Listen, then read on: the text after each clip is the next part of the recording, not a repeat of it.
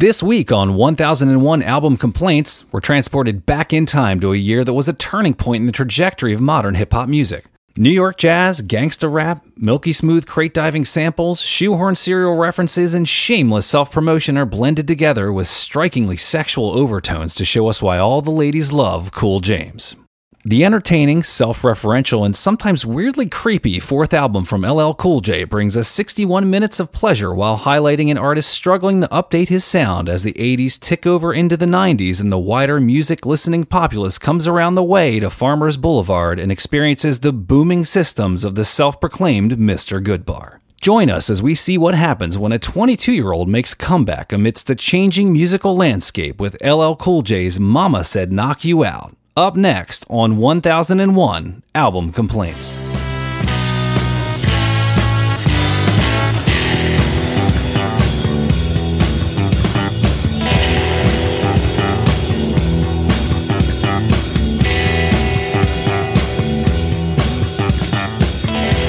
Hello and welcome to 1001 Album Complaints.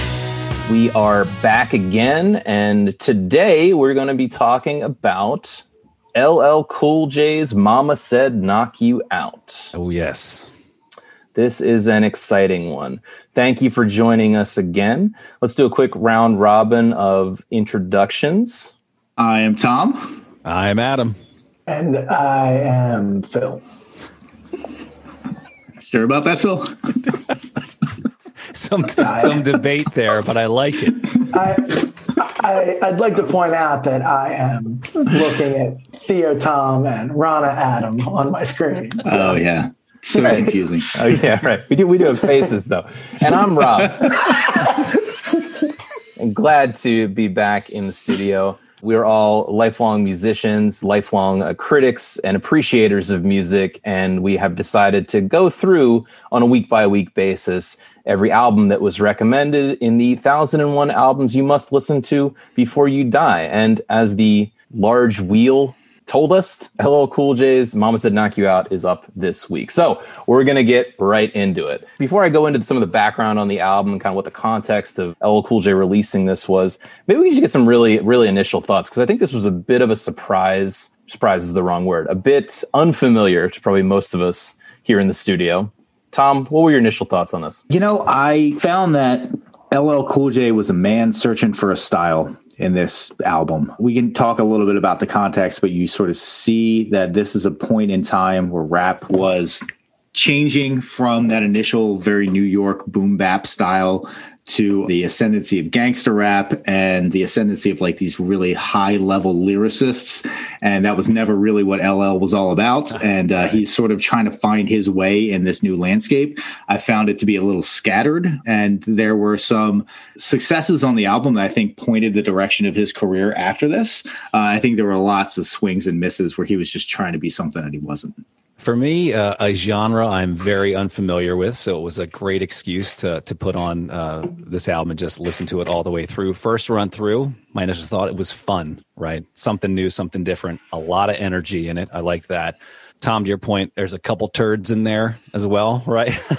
But overall, I enjoyed listening to it, you know? So, Phil, your thoughts? Yeah, I mean, I thought upon listening to it, like, I was definitely sort of taken a little aback about how often like vocal samples were used as part of like the loop and the backing track. I thought that was really interesting, and it really stood out to me. I also thought there was just like a weird juxtaposition of like really raw, drum beats. I mean, there were parts that even made me see like, oh, I understand how, New York jazz and like, a record like this are connected. Something like Medeski, Martin and Wood, or even like Soul Live.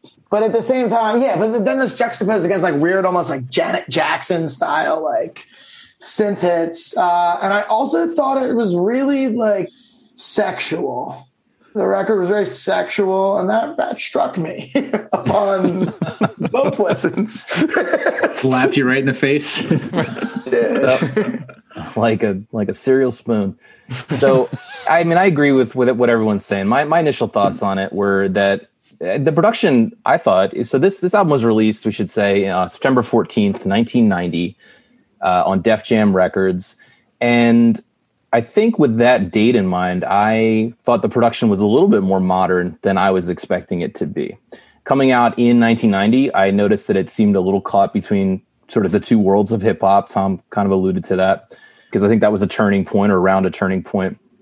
And I would say that, to LL's credit, his flow, at least on a few songs, feels a little more 90s than it does 80s, which for being released in 1990s, is pretty good, I think. So it was a little better than I was expecting. I enjoyed it a bit more, but it is quite scattered, and that jumped out to me right away. Whereas some of the other, I'm not a hip hop aficionado by any stretch, but the other hip hop records I do know, mostly classics, they seem to have a slightly more consistent vibe to them. And this felt a little all over the map, to jump between sexy and hard and creepy, even dancey, whatever you want to say. So it sort of felt like it was all over the place. At least some of that. So some of the production history here. So the person that's credited as producer on this is Marley Marl, who's a super famous producer. But as I dug deeper into it, he didn't actually help out on every single track. So I think that gives you some of the reasoning for why there's a pretty big gap in the production of these different songs. But Marley Marl, I think the songs that he contributes to tend to be the better songs, certainly on a beat level, although I think LL's flow still has some challenges over top of it. But when they're able to combine, a good beat and a good hook, that's when I think they get a couple of the better songs on the record, right? So a little background on Marley Marl, if you guys don't know. So he's credited as the discoverer of sampling originally. So super, super famous. Bold claim. The bold claim, right? But apparently he's an intern when he was like in his later teenage years, I think in the early 80s. He's an intern at some studio, and he just had a lot of early access to really expensive technology, and kind of happened upon pulling down a snare drum sample from a James Brown song or something, and realized the implications. Maybe he was the first to realize the true implications of pulling these samples down into his drum machine, and what he could do with it, and how he could control the patterns sort of more thoroughly. And then he had this sort of long history as a producer, kind of a behind the scenes guy, right? He was a radio DJ, actually. That's sort of like how he got into the game, got his start. One of the reasons I am somewhat familiar with him is that he was the guy who got into that beef. And it's like of an era, right? We all kind of grew up in that era of mid 90s East Coast, West Coast beef between rappers. But like the original beef was like, they referred to it as like the Bridge Wars. It was New York rappers fighting over boroughs, which one was the actual true standard bearer of rap. And so he and like KRS-One had this like back and forth where they sort of like hated each other, partly because KRS-One was like originally rejected by them. Boogie Down Productions was sort of like, that was KRS-One's group, and they were gonna like trying to get their word out there. And like Marley Marl was like, no, don't really want it. And so they put out a song called The Bridge, where like it wasn't Marley Marl, it was like one of the guys that he brought up that basically was talking about how like Queensbridge was like the standard bearer of like hip hop. And there's a great song that KRS-One has called The South Bronx, where he basically like shits all over them and talks about how like the Bronx is where it's at. Just again, the context of the time, it like hadn't even gone national at that point, where like these guys were sort of coming up. It was still very regionalized. So yes, to all that, right? And I think my understanding, correct me if I'm wrong, Tom, is that he was a DJ in the old sense of the word, meaning he wasn't an on-air talent. He was the person actually playing the records and in some sense deciding which records to be played. So he was the guy that would get wasn't a personality. He was not a personality, right? Yeah. He was the guy that would get your record played. And so it did mean a lot, but people did know his name. And, he's called out famously in Biggie's Juicy. And I think the on-air personality he was connected with was called Mr. Magic. So that's the line in Juicy there. So he's a big influence on people like that, on RZA. And the crew that he started called Juice Crew was what some of the guys that came up through that were like Big Daddy Kane, Biz Markie. Those were his dudes, to Tom's point about these kind of borough wars. Cool. So he was involved in some of the better songs. I bet you can already guess which of those songs I'm referring to. All the singles that were released. Definitely some of the singles, and a little more about the recording of the album. It was recorded at this place called Chung King House of Metal, rather. Right. Some people call it the Abbey Road of hip hop. Kanye is recorded there, Nas, Jay-Z, License to Ill was done there. The stuff that wasn't done in Rick Rubin's Dorm Room. The big Public Enemy record, Takes a Nation of Millions, the big Run DMC record, Raising Hell.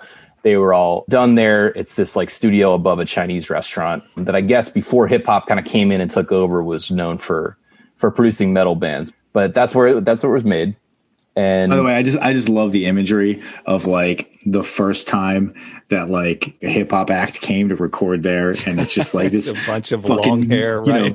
Yeah, like Dokken looking motherfucker with his leather jacket. And they got all these like huge stacks of amps, and they're like, I actually don't need any of these amps. You want to borrow my Satan guitar? Do you have a microphone? Yeah. Right. Exactly. So yeah, it was an interesting time kind of both in hip hop and in music, right? Just to kind of give you a list of a few other records that came out that same year. It ran a gamut, right? And you can see some of the directions that I think the genre was kind of taking. Vanilla Ice's record To the Extreme came out in 1990. In the early part of the year, the MC Hammer record came out. Fear of a Black Planet, which is the Public Enemy record with Fight the Power and 911's A Joke on it, came out. And then also the first Tribe Called Quest record came out in 1990. And of course, tons more, but there were a lot of different kind of, I see those as sort of representing some different fragments of the hip hop diaspora, right? Rob, I'd like to sort of add to that here, because I think that this kind of, it speaks to the sort of central thesis that I was putting together in my head of like, why would this album qualify as an album you have to hear before you die? It's a fun album, but like what elevates it, right? Fear of a Black Planet, People's Instinctive Travels in the Paths of Rhythm, Eric B. and Rakim's Let the Rhythm Hit 'Em came out. Boogie Down Productions, which is basically KRS-One, put out Edutainment. And Ice Cube, America's Most Wanted on the West Coast came out. And I feel like there is a sort of like, you can almost see the different paths that hip hop was taking through those albums, right? You got America's Most Wanted, which is like Ice Cube. It's authentically hard. Like he talks about, I'm going to rob people.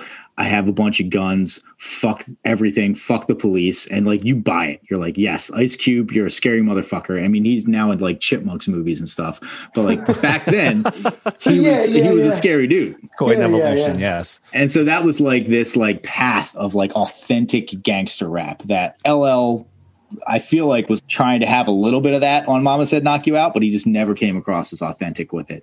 And then you got Public Enemy's Fear of a Black Planet, which is like social rap almost. It's like they're talking about real conscious social issues. They're really like actually out there like trying to make a statement about society with their music. LL's not doing that, but he kind of tries to do it on that one song. At the end there, the Illegal Search. Yeah. Yeah, Illegal Search. He's talking about but it's also like, it's like, it's like it's a song about being harassed as a young black man, but it has this like Tony vibe where like illegal search. I feel like a Will Smith vibe, like parents just don't understand. Oh, I totally got Will Smith. I totally got Will Smith. Yeah. And I mean, yeah, just to back you up, Tom, I came to the same conclusion, which is LL is himself torn on who he is personally. He's trying to be hard, but he's much more like the Fresh Prince, except not quite as clever, honestly. Yeah. But it's partly because he hasn't just committed to one persona. Well, and also, like, speaking of clever, just to bring up that sort of Eric B. and Rakim album, Rakim he's a lyrical artist. He has complexity. LL's rhymes are AABB. There's not a lot of inner line rhyming. It's a lot of like very simplistic rhyme schemes.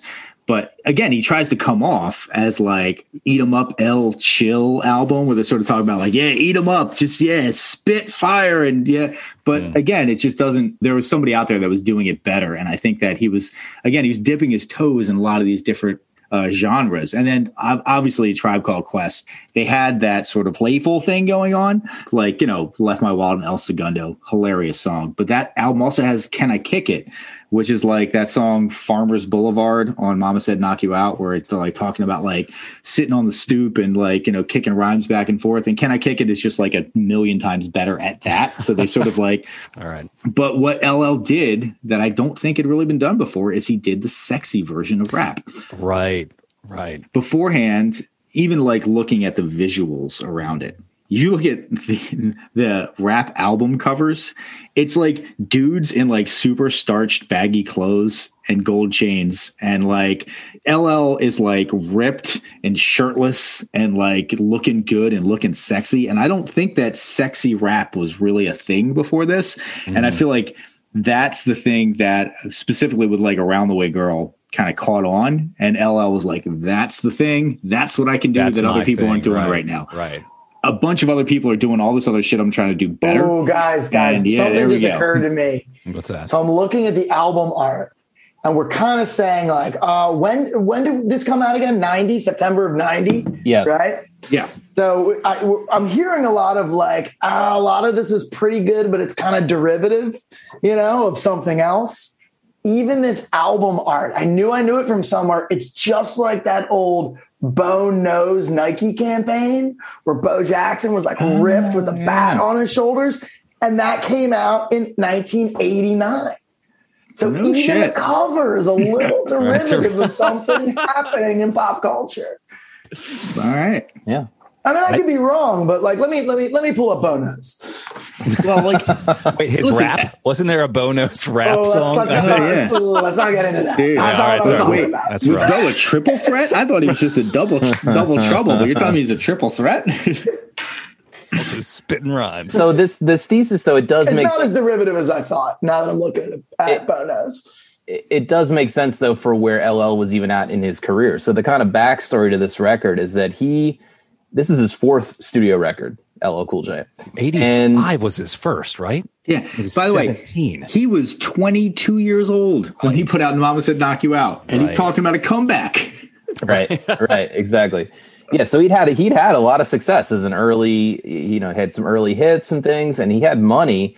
But what really happened was he put out the third record. It's called like Walking with a Panther, where, I listened to some of it. He's being a lot more flashy, and in his own words, he was kind of experiencing fame and fortune for the first time and living it up. And at a time when I think now or later in the 90s, it was much more common to show flash and show bling and show money in the rap culture. But he got a lot of shit for it, even though it was kind of it did commercially pretty okay. People from the streets were not feeling it. They felt that he was disconnected from his roots, and he really took the critics to heart and got really annoyed, and he kind of felt like he had to come back with some anger, which is really what the Mama Said Knock You Out stuff is about. But kind of the whole impetus for the record was that he really felt like he needed to get in there and show the naysayers.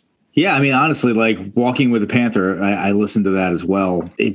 I could see why you're putting out your sort of third album. You haven't really advanced your skills a whole lot. It doesn't sound like there was that whole boom bap style of like just drum machines in the background doing like, and the production had gone. It's like, yeah. Listen, I mean, I'm a beatboxer on the side, of course. That's my other side hustle. But no, like the production had advanced a bit, but like his lyrical ability had not advanced all that much. And so if all that you're bringing to the table that's new is I have so much more money than you, I can see people being like, yeah, fuck you, LL. Like, why should I listen to you? What are you telling me about life or anything? There was no message behind his music, right? And at least he settled on with Mama Said Knock You Out. My message is I can fuck really well. Okay. Which is at least a quarter of the songs are how much your girl is going to get with me. And you don't know about it, and I'm going to lay it down. Yep. I'd say probably a quarter of the songs have that overall theme. It's about laying pipe, right? Mr. Goodbar. Oh man. Yeah, it's got to be hard, right? Especially at a time when hip hop was exploding, right? Like many, many, many more artists were entering the game probably every day or every month. And he was had early success, but was getting pushed out, both because maybe he wasn't, the tide was shifting in terms of what was popular, but also just because it's a system that rewards fresh voices generally, right? And so he wasn't hungry anymore, Exactly. He even had an album before this talking about how well fed he was, not how hungry he was, Right. By definition, I am not hungry anymore. With his classic Coastal Elite hit, Going Back to Cali. Yeah, so which is not as nearly as good as the Biggie one, by the way. No, not nearly as good. No, it's definitely not. Well, okay, so maybe to set the scene a little bit for what the vibe was in the hip hop world at that time. You know, one of the things we like to do is look up what the number one song on the Billboard, what Billboard called the rap singles chart at that time. So this is in September 1990, and this song actually was on the charts at number one for 4 weeks running. So let's take a pause and listen to D-Nice's They Call Me D-Nice. My name is D-Nice. My name is D-Nice. Taking out your suckers and you don't know how I did it. Yo, this is D-Nice. And I'm about to drop some funky lyrics on this track I made up. You know what I'm saying? Yeah, and you don't stop. Yo, my name is D-Nice, although I hate to admit it. Taking out your suckers and you don't know how I did it. See, every episode remains in this mode. Very cool, very calm. There's no sweat in my palm. Okay. Wait, what do they call him again? They Call Me D-Nice. Gotta love songs that announce who you are constantly.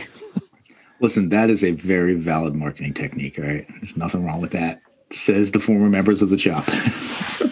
So where do you think that song... Great plug.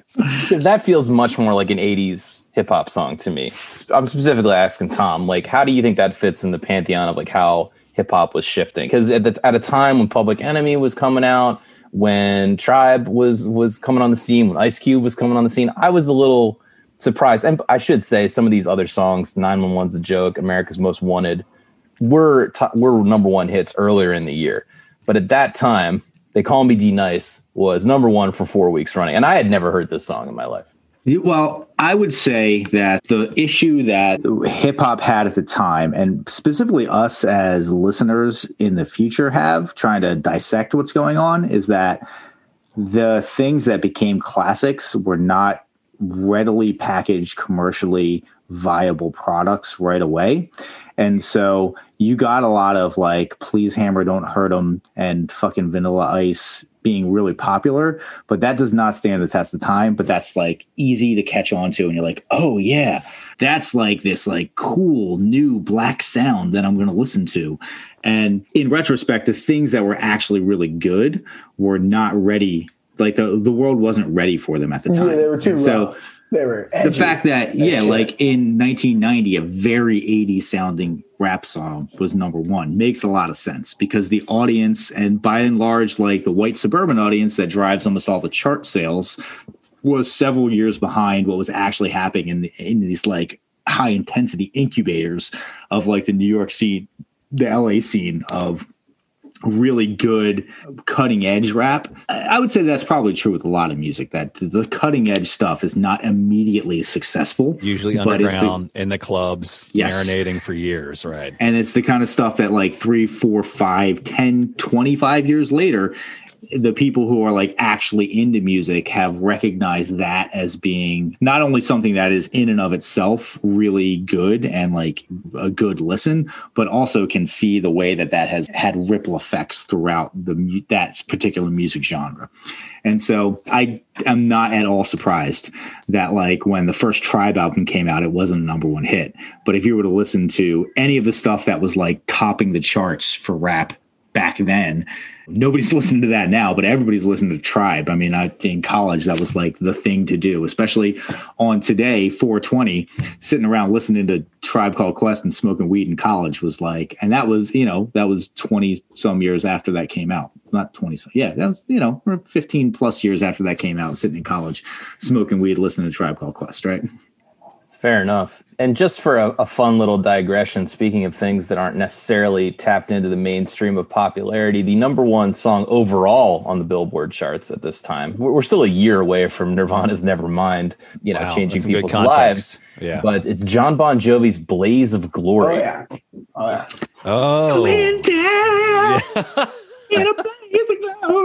So a little 11-year-old Adam somewhere in front of a radio listening to whatever the Philadelphia pop station was. So I bet what you guys don't know is that this is going to be a little callback to the last podcast episode, but guess who plays guitar on this track? It's got to be Jimmy Page. It's one Jeff Beck. Jeff Beck. All right. I was going to say it's not sloppy enough to be Page. It's well done. It's timed. It's imagine, by the way, how fucking bored Jeff Beck must have been playing that guitar. Like seriously, okay, yeah. I'm doing gonna this.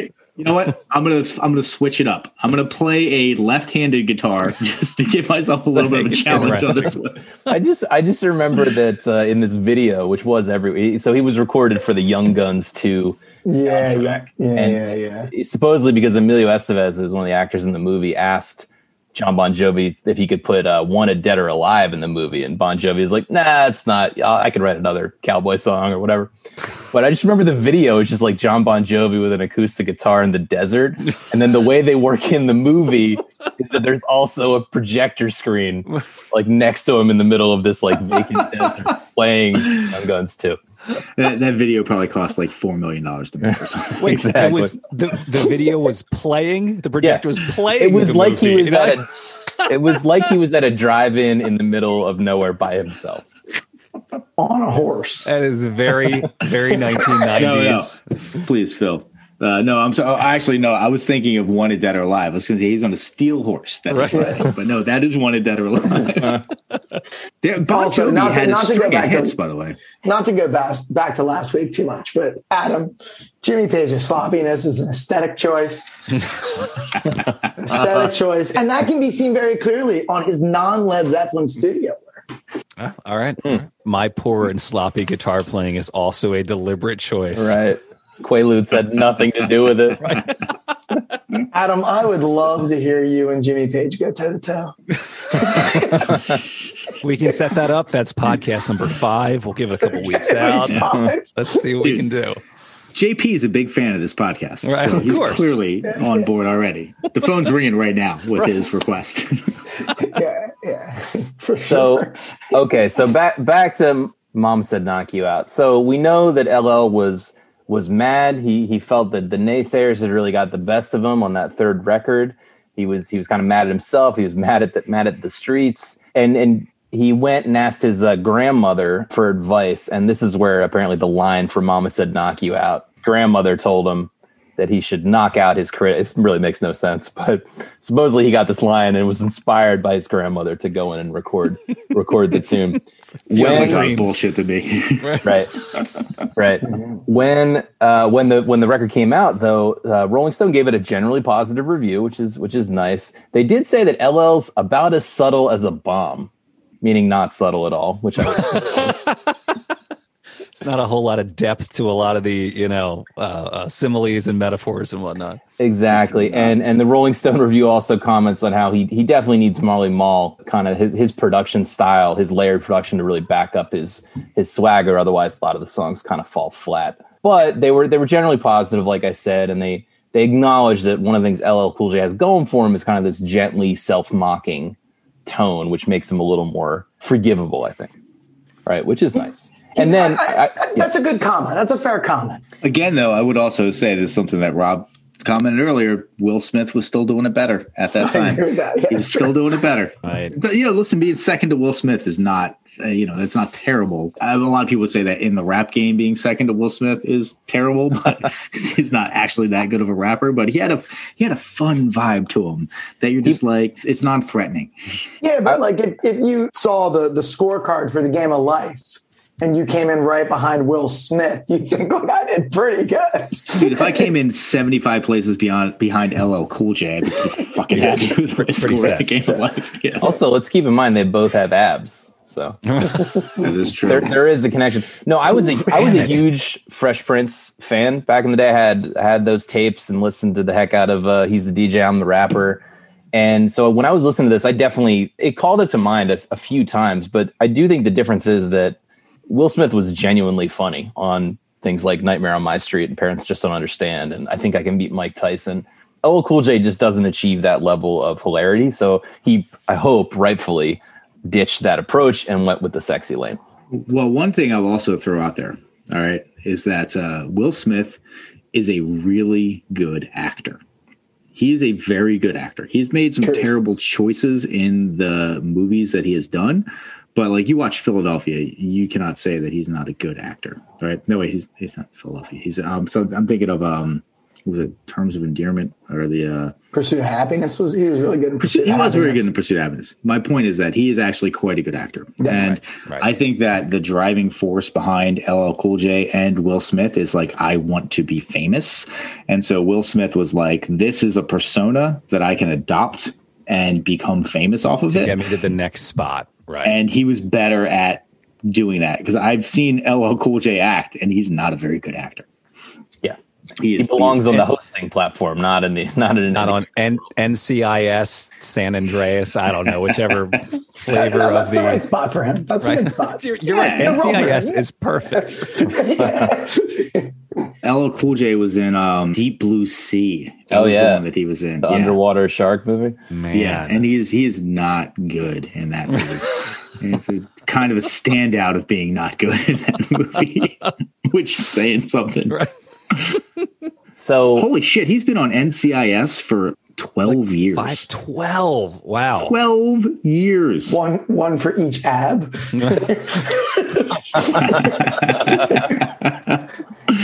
That's about right. they don't even need writers for those shows anymore, right? They just random scenario generator and they just ad lib. The Scriptatron 5000 just turns them out. Here's your 60 potential lines for your reaction. We're going to need a bigger body bag or whatever. Right.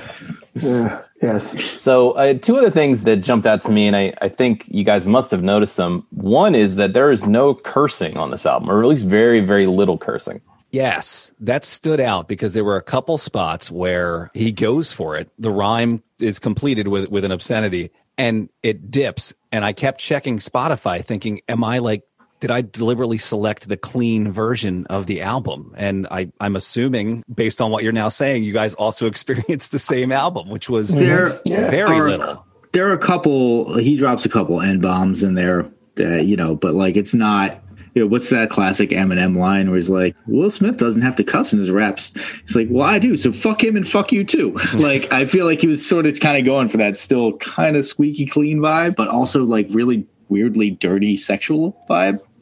Right. That's an interesting societal thing, right? I don't curse, but I murder people and, do whatever else.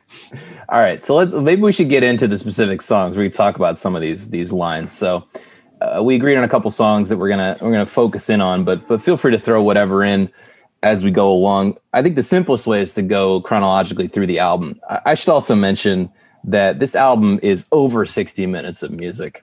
And that's probably one of the things that's weighing it down in my mind. And this is how you can tell, right, that it's a CD, not vinyl era release. People were just how much can we put on the damn thing? And the editor, to chop it down by another 33%, probably would have done it good, in my opinion. But it's a lot. It's a lot of music. Yeah, I can agree with that. So I probably listened to this album through maybe 4-5 times over the last week.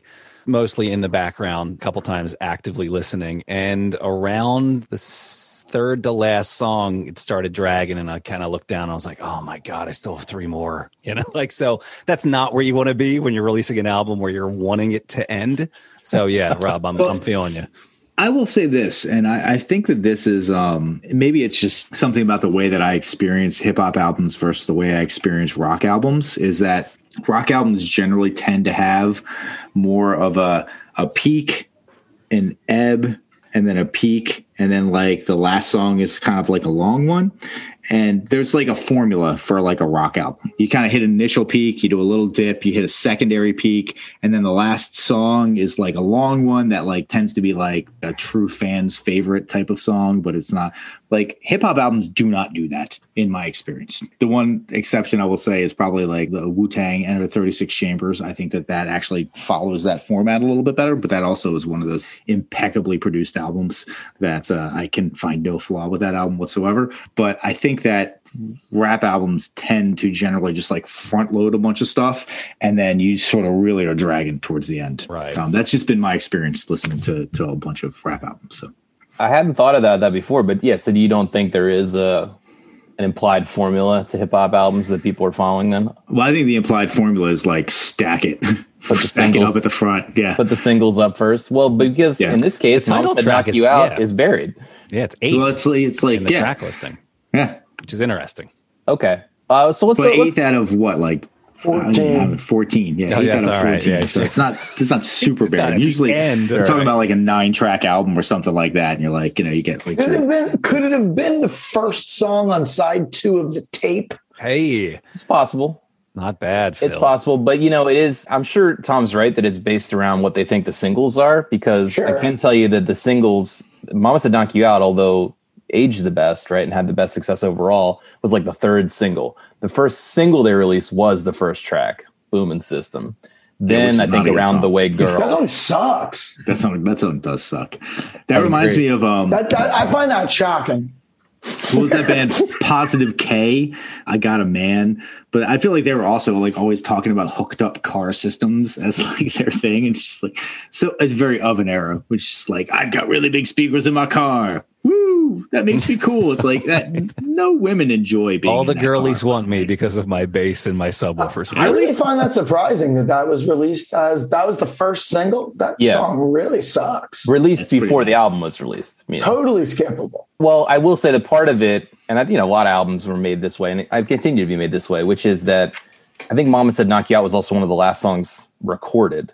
Mm-hmm. Meaning, I think they kind of got to the end of the recording session and said, "I don't hear a single," to reference the late great Tom Petty again, or we need more singles or something, right? And I think then they put Mama Said Knock You Out together. Another thing I noticed, maybe this is common. I'll ask our resident hip hop historian Tom for his advice, but there's a lot of internal references to the other songs on the record. Like he repeats the Boomin' System line. He does it a whole bunch of times where he interweavingly, it feels like a subliminal trick to try to get us to like it more. Hey, people are talking about this song. I would say that is not that circular thing. It's not uncommon. Did you hear the it's prior song? It loved what I just anyway. You're basically talking. He was ahead of the game because he had the whole echo chamber thing down. It's just like you get consolidated media voices. You get their echo chamber. No, that. It is not uncommon that there is like self-referential stuff in albums, but I would say that he does it more ham-handedly than is when you're like dealing with somebody who's actually like a very good lyricist. That tends to be a little bit more subtle of a callback, and he just will straight up just like repeat the lines. Yo, go back to the second cadence. Song. Yeah, exactly. What? Like I said in verse 3, line 2. Okay. Bass. Sorry. Let's get into the song. So the first song I want to talk about is probably the second biggest single off the record after the title track, called Around the Way Girl. My take on this is that it's one of the better songs. Like Tom said, it kind of, I think, dictated where LL Cool J went with his career from here on. He seems comfortable in this zone. It's a good example in my mind of he pairs a pretty memorable kind of a crate diving sample with a pretty good hook. And it occurs to me on this album, or it occurred to me while I was listening to this album and researching it, that's really the combination of things you need. Because I noticed some of the songs have good beats or good samples on them and terrible lyrics and terrible hooks. You need both things to make it work. Like just general song formats, right? Kind of regardless of the genre. A hook, a chorus, something that brings you back. It's why you like a song, right? It's why you like music. It works, right? That chorus. So I think Around the Way Girl, to your point, yes, it has that really tasty chord pattern, that little high pitched singing thing, and that represents the chorus. I feel like there are other songs, probably most of the other songs in the album don't have kind of a hook that you come back to that brings you back in that you like. It's just it's another verse. Yeah, I think you just nailed it. This is, I think, the best track on the album. The chords are great. It has a great bass line. The bass line does a cool transition between the chorus. That high pitch thing is actually a great reference. Now, listening to this record, I wondered, like, where does that come from? Because it's like pitched up. It's like chipmunked, but not so much that it feels like stupid. It feels like you're using technology to create something else, right? It also has a great opening line, right? Which I think is cool. Yeah, I think this is the best track on the record, probably by a decent margin. I will say that in listening to this song, it sounded to me like this was two separate songs mashed together. I did not see the connection between the verse and the hook. And like, I feel like that hook could have been like, you could have put a million different verses and thrown that hook on the end of it, and it still kind of would have worked. And even like the production of the verse versus the production of the hook, it sounded like they wrote the hook and then he was like, cool, I will throw a verse in there. And he just like wrote a verse and they're just like, great, we're just going to copy and paste this hook on top of the end of that verse. Yeah, the verse had this droning, I would just call it a noise, right? It's just this kind of like hum that starts to get a little grating.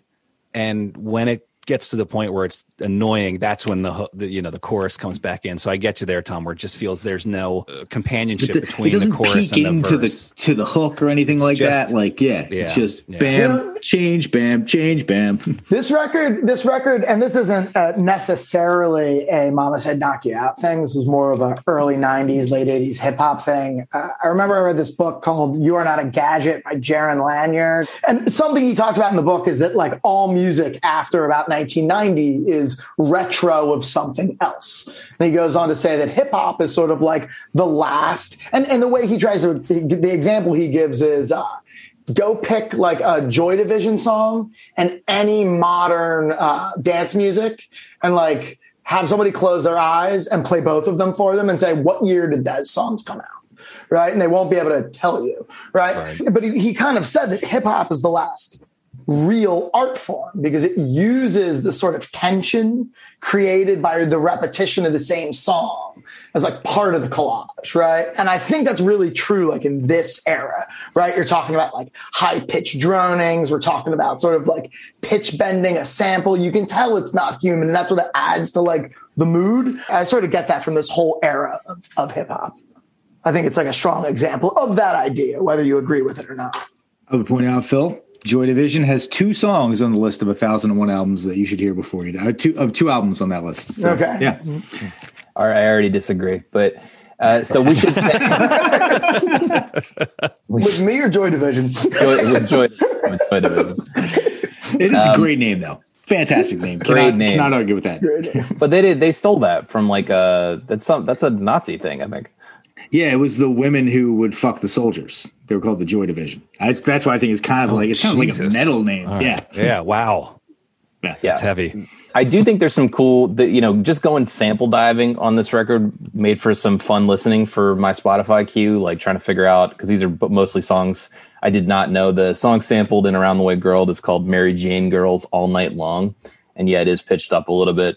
But I agree that like hearing a sample like this from an old record at a time when presumably... Hold on for 1 second. You tell me that the hook of Around the Way Girl is just a sample of... No, I'm not the hook. Sorry, not the hook. Female sugar, voice.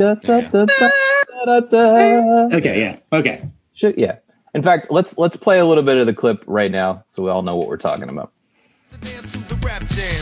Too sweet as brown sugar with the candy yams. Honey coated complexion using Cabernet. Let's hear it for the girls who's from around the way.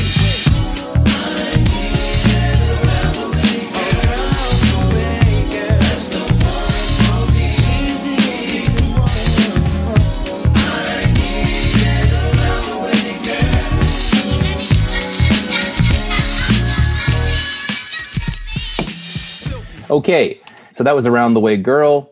The sample, not the hook, not the Around the Way Girl hook, to the best of my knowledge, was recorded by LL Cool J in the studio. It's not him singing, though. Not him singing, but I'm saying it was made for this record, as far as I know. But I could be wrong. It's hard to tell. It's hard to pick apart these sample collages, as I think we all know. But based on my research, I'm just saying that finding out where these little other sample lines came from, the pitched up, slightly chipmunk female vocal there is from a song called Mary Jane Girls All Night Long, which of course I had never heard, right?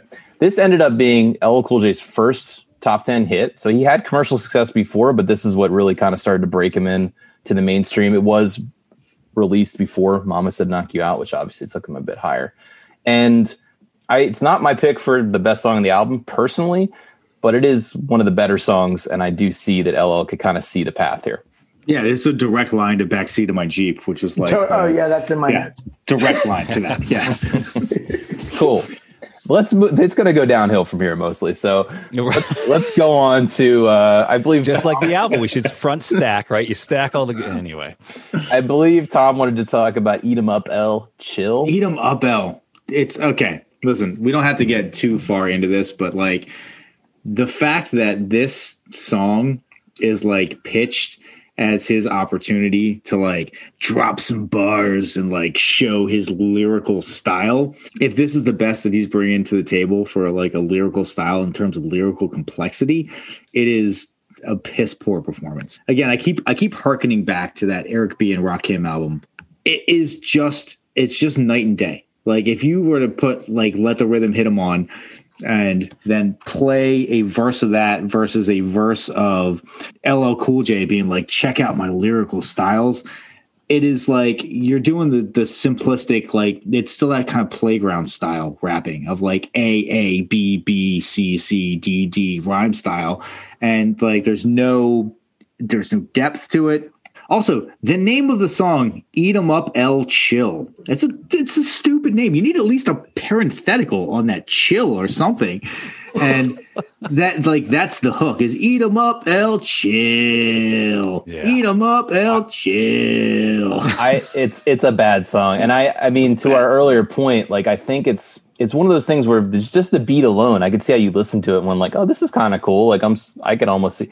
But it's still very sparse, right? They didn't do enough sound collaging here, and they thought that LL's flow could cover the rest and not have to have a hook and any of this, or that was a hook. And yeah, it just doesn't work. And that happens a bunch of times on the record.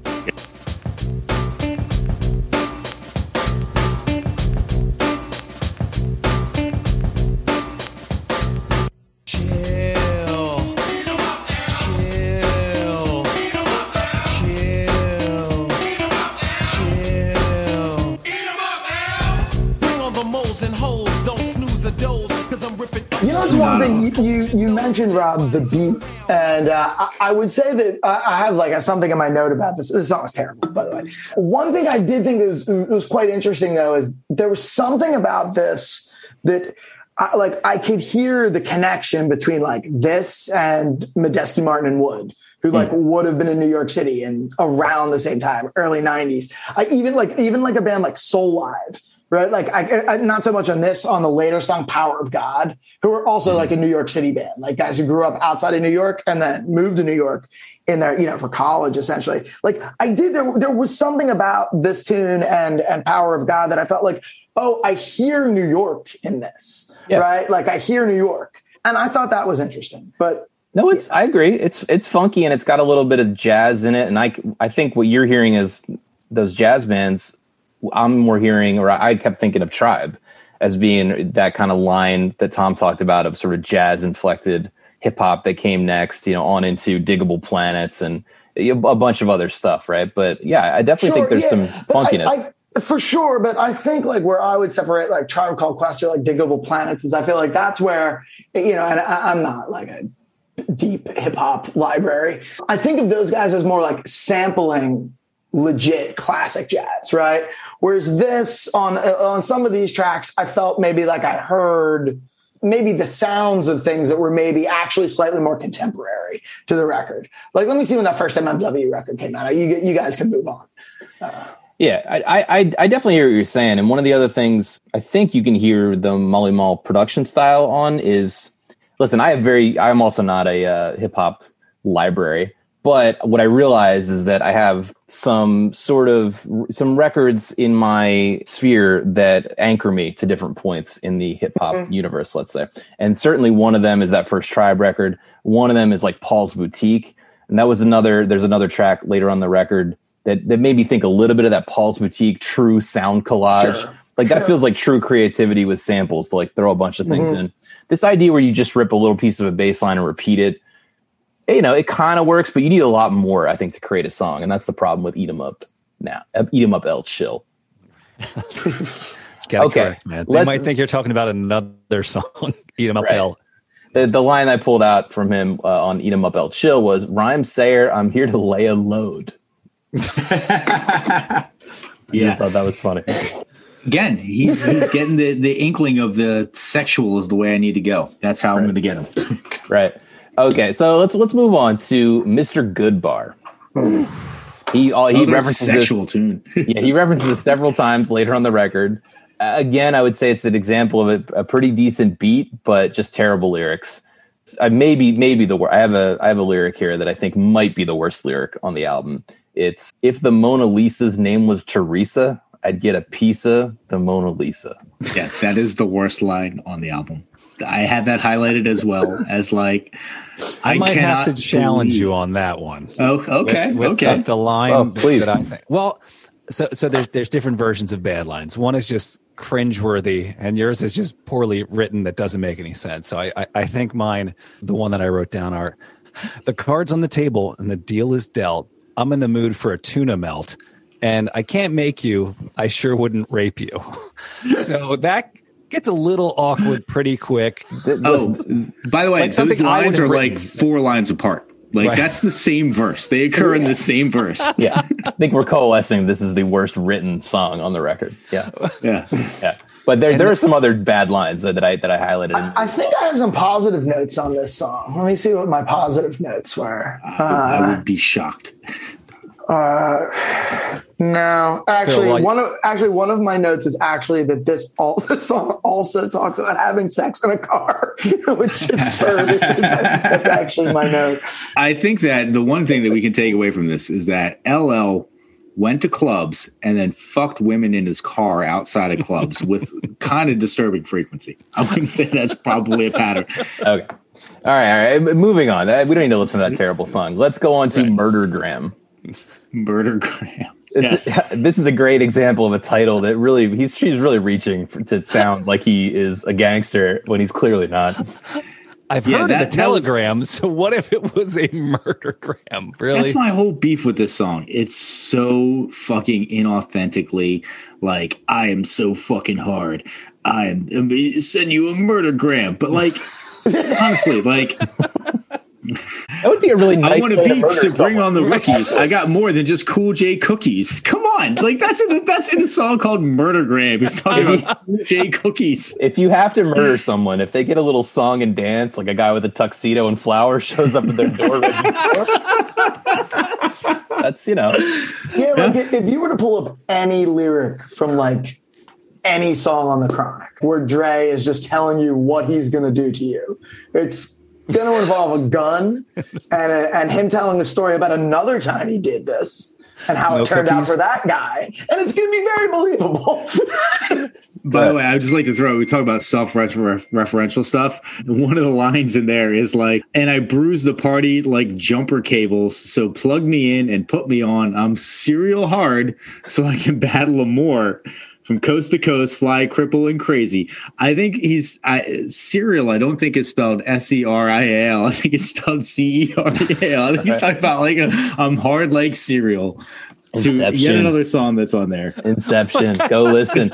Well, no. So amidst Murdergram, the line I pulled out amidst the song called Murdergram, he goes on a whole food kick. Like that's hard. Like that's a gangster thing to talk about. Mr. Morris has entered the buffet. Some of y'all sitting in rows. That's not even a line. Plates of hot butter rolls. Beat you with bologna. Slap you with salami. Because when I get hot like pastrami. Yes, totally. Yo, girl, what do you know about marjoram? What? In the booth, hungry as hell in here. Yo, on the other side of things, maybe LL should be taking these women out to dinner because I mean, like a pastrami sandwich sounds all right. Exactly, he's too nice. He's too nice. Okay, I don't want anyone to listen to that one either. Let's move on. I think we're let's move on to the title track. Mama Said Knock You Out. So, based off of a Sly and the Family Stone sample, the song's called Trip to Your Heart. It also uses the classic funky drummer James Brown drum break, and there was one other sample I found in there that I do want you guys to listen to when you get a chance, called Gangster's Boogie, which it sounds like really coked out porno music. It's pretty great. Nice. But anyway, I think this is a good example, and the backstory to this is that LL used to work with these guys called the LA Posse, and they basically left him on the third record because they tried to demand more money, and the record company said, like, fuck off, right? So for this fourth record, when he's trying to come back from his naysayers on the third album, he calls up this dude, his friend in LA, this guy Bobcat, and this dude comes in to help produce. And basically the story is that he had been shopping around this Sly and the Family Stone beat for like years. I think he had tried recording a few different songs with it, and it was kind of like known to be the hot thing, and like LL sort of demands it from him. I assume paid him handsomely for it, and this is what inspired the song, right? I will say I like this song, not lyrically complex again, but the opening line is iconic, and I think that is what drives so much of the not only the success of it, like as a single, but like as entering the public consciousness. The whole "Don't call it a comeback, I've been here for years." It's a great line. That is sure. Undeniably a really good line. Yep.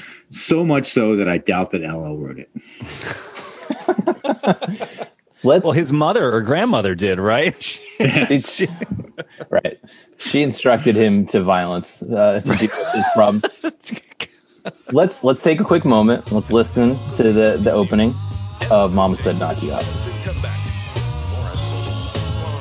But tonight, don't call it a comeback. I've been here for years. I'm rocking my pants, putting suckers in fear, making the tears rain down like a monsoon. Listen to the bass go boom, explosion. Overpowering over the competition. I'm towering, wrecking shop. I agree, Tom, that the opening of these songs is so key, and in this case, it really hit the mark. One of the fun anecdotes I found about this song is that he later won a Grammy for it. Thus, he played the Grammys with a band. But the problem was that right before the Grammy ceremony, when he was supposed to perform live, his band demanded more money. And he was like, no. So his father manager fired them. And then basically, if you go watch the YouTube performance of the band, like they barely know the song. He's like, they literally were just winging it. Live on the Grammy. Yes. For like, I'm going to guess like somewhere in the neighborhood of $500 to $1,000 difference. Probably. Yes. Yeah. 2.5 minute gig. Yeah. This on song, the Grammys. In addition to like cool production, it has really hip drops. When it cuts out and sort of the pockets created. I think it's it's just really hip. They call those break beats, Phil. Yeah. It's a great, again, it pairs a really memorable sample. Like what I'm compelled by when I was listening to this record is this is an era where you could literally just pull a record out of the crate, any record, anytime, seemingly with no need to worry about copyright or anything like that. And just run with sample anything in the known universe. And yet, which works to great effect on songs like this and even on Around the Way Girl, it helps. On the other songs, I'm like, why didn't you just go look for a sample from a better song? Like, how hard is it? This song has something that reminded me of Jump Around. It actually happens a couple times on this record. There's this like real high pitched squeal. This song has it's almost like a cat sound in the chorus. It's like, I'm gonna knock you out. Yes. It's like, it's where funny did that come from? Whose idea was that? I don't know whose idea it was, but like you point this out as like that's like a jump around thing. That is Cypress Hill to me. Like, go listen to any Cypress Hill album, and like every single song has a weird, out of pitched horn in the background screen. And it's the entire song, and it's the kind of thing where like you hear it, you're like, that's cool. And then like a minute and a half in, you're like, are you still fucking doing that sound? It sounds so annoying. And by the end of the song, you're like, no, I've come back to it. It actually sounds cool again. They found that perfect, amount of time to bring it back. Yeah. Okay. Let's keep moving this along. We have what I think might be the worst song on the record coming up next, which is Milky Cereal. Oof. Basically, the song idea here was to shove as many breakfast cereal names into the lyrics as possible, and then write a horrendous, unmemorable cereal-based hook. Like this, he name checks 12 cereal brands in this song. By the way, 12 cereal brands. The hook, I use the term very loosely. The hook is, one note, monotone, like not. It's terrible from conception to execution. No, and they have all right. So this is one of the things that stuck out to me on this song, like very starkly, because he's like milky cereal, baby, and like there's a woman who says baby in the background, but they clipped the sample like incorrectly, and so you don't get like a natural step in, and you don't get a natural decay on the sample. So it's it's really oddly clipped, where it's kind of like baby. And like it doesn't complete its like cadence, and it's like I listened to it, and it's like that's just such an obvious problem. Did you just toss a little reverb on that or something? So anything. Something. The line I pulled out that really represents it, just to me, it covers how bad it is. When we began, her hairstyle was neat, but when I left the next morning, it looked like shredded wheat. No, listen, hold on. It continues. Talked about marriage. I said, that's risky. Besides, it's such a waste of Rice Krispies. Listen, I'm not going to debate that is nonsensical in any way, shape, or form.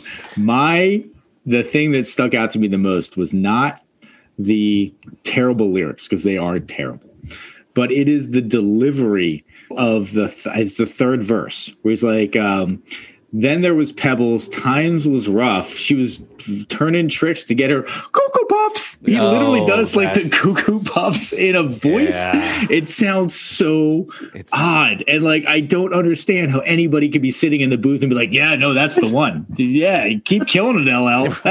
You have to wonder. We just recorded Murdergram. Why don't you go ahead and do your Rice Krispie voice or your Fruit Loop voice? A little higher. Perfect. No, on the Fruit Loop stuff, there's also, which I found to be interesting. He's like, he talks about like he's going to a club and he's got an earring. And he's like, and some guy comes up and says, your earring looks nice. And he's like, I got an earring, but it's not a Fruit Loop.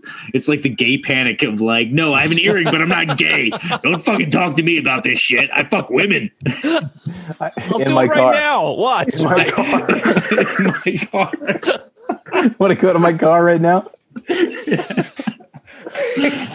I think in all likelihood he did have self-doubt while recording this, and then he fought through it. Like, no, this is gonna work. LL, you got 13 out of 14 songs about banging women. You can't.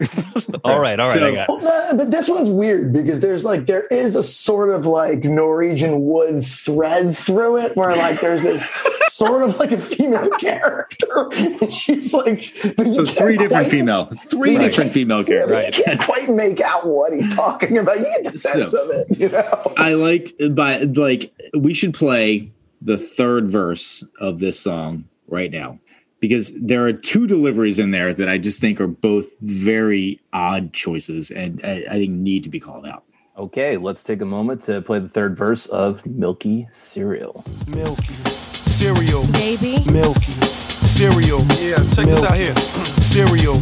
Then there was Pebbles, times was rough. She was turning tricks to get a Cocoa Puff. Her mind was gone, but she turned me on. In fact, she was wearing an Applejack hat with a full-length fox and some pink bobby socks. Her father had a greedy disease, fried chicken pox.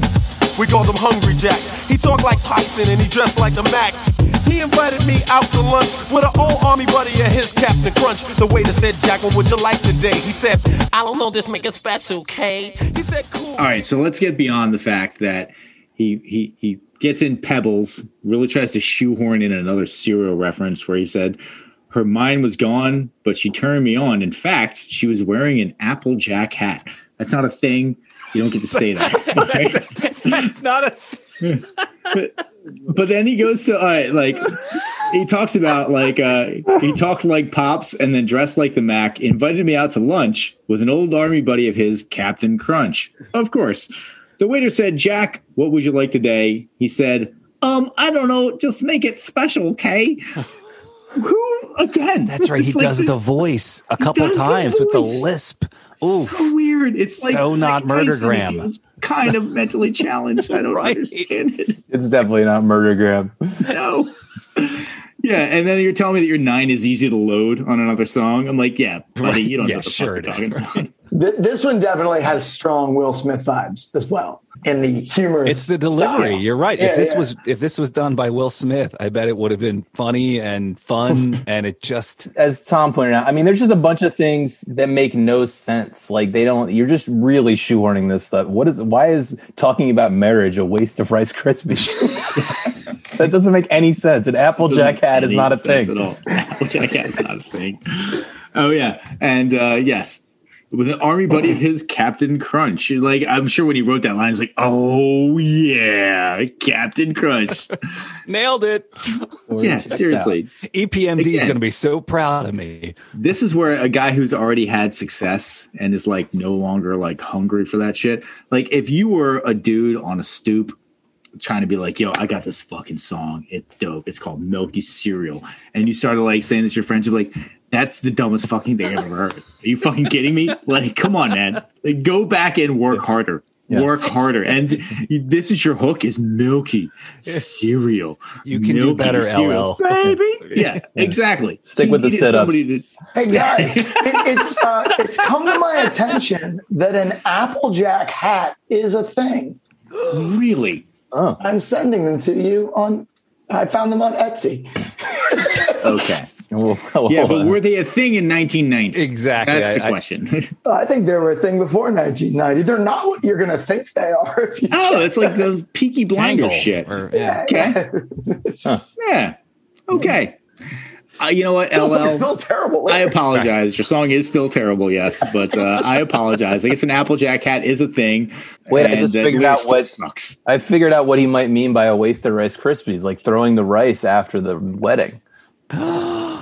Wow. So is this really Okay. the deepest album? And we're just No, so no, it's really not. no, it's still pretty Really shitty. not. No, it's still terrible. It's still terrible. Okay, on to the last song I think we're going to specifically talk about here, and what I actually think of as the most replayable song on the album, which is really not saying a lot, but I do kind of like this song. Jinglin' Baby remix, Still Jinglin'. Okay, so you guys are aware that this was on his album before this, right? Yes. Yes. Jinglin' Baby was not. on Walking with the Panther. I'm sorry.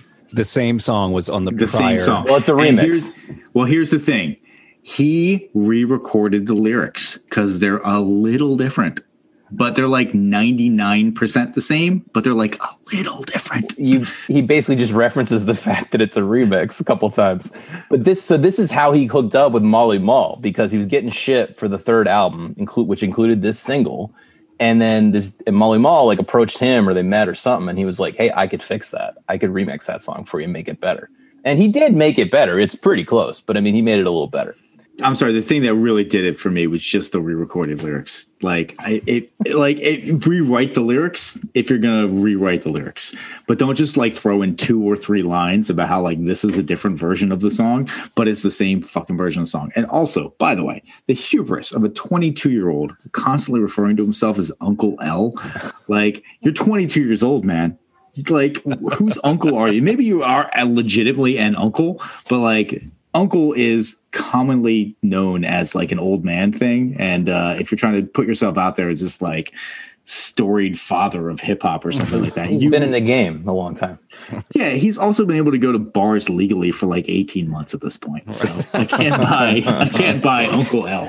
The wise wisdom of this sage individual, or I thought this production aged the best. It might just be because I'm anchored, as we were talking about earlier, by things like Paul's Boutique. It had a little more of that sample collage element to it that I thought aged better than a lot of the other sort of backing tracks. I also thought that the main sample here is from a band called Central Lines, song Walking Into Sunshine, which I found to be probably the most listenable of the sample songs I went and dug out. To me, it works. I think it's more replayable than Mama Said Knock You Out or Around the Way Girl. That's just my opinion. You want to give a little listen to some of Jinglin' Baby remix? Let's do it.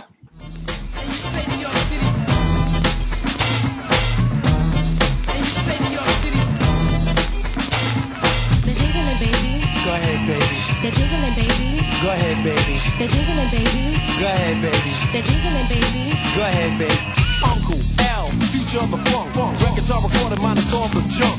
People spread gossip and believe it they must. But I slam dunk punks and make them fight the dust. A minute is needed to make a phony. That was Jinglin' Baby remix, in parentheses, still jingling. Rob, I can see where you're coming from the production value side. I think that there was a definite step up in production from the Jinglin' Baby on Walking with the Panther to the Jinglin' Baby on Mama Said Knock You Out. I same just don't song, like just the hook. different mix. Is it, having not heard the original version, what's the differences that you guys? They throw more samples in there. It's more funky because of those. So a lot more of those samples. Like Tom said, he re-recorded the lyrics, added a couple lines, which isn't much. It is basically the same song though. Well, the thing is that like the hook of that song doesn't carry the song absent good production. And so they did better production. And so the hook is more forgivable with better production. I still don't think it's a very strong hook, but I would agree that like it's a significant step up in production from the previous version of it.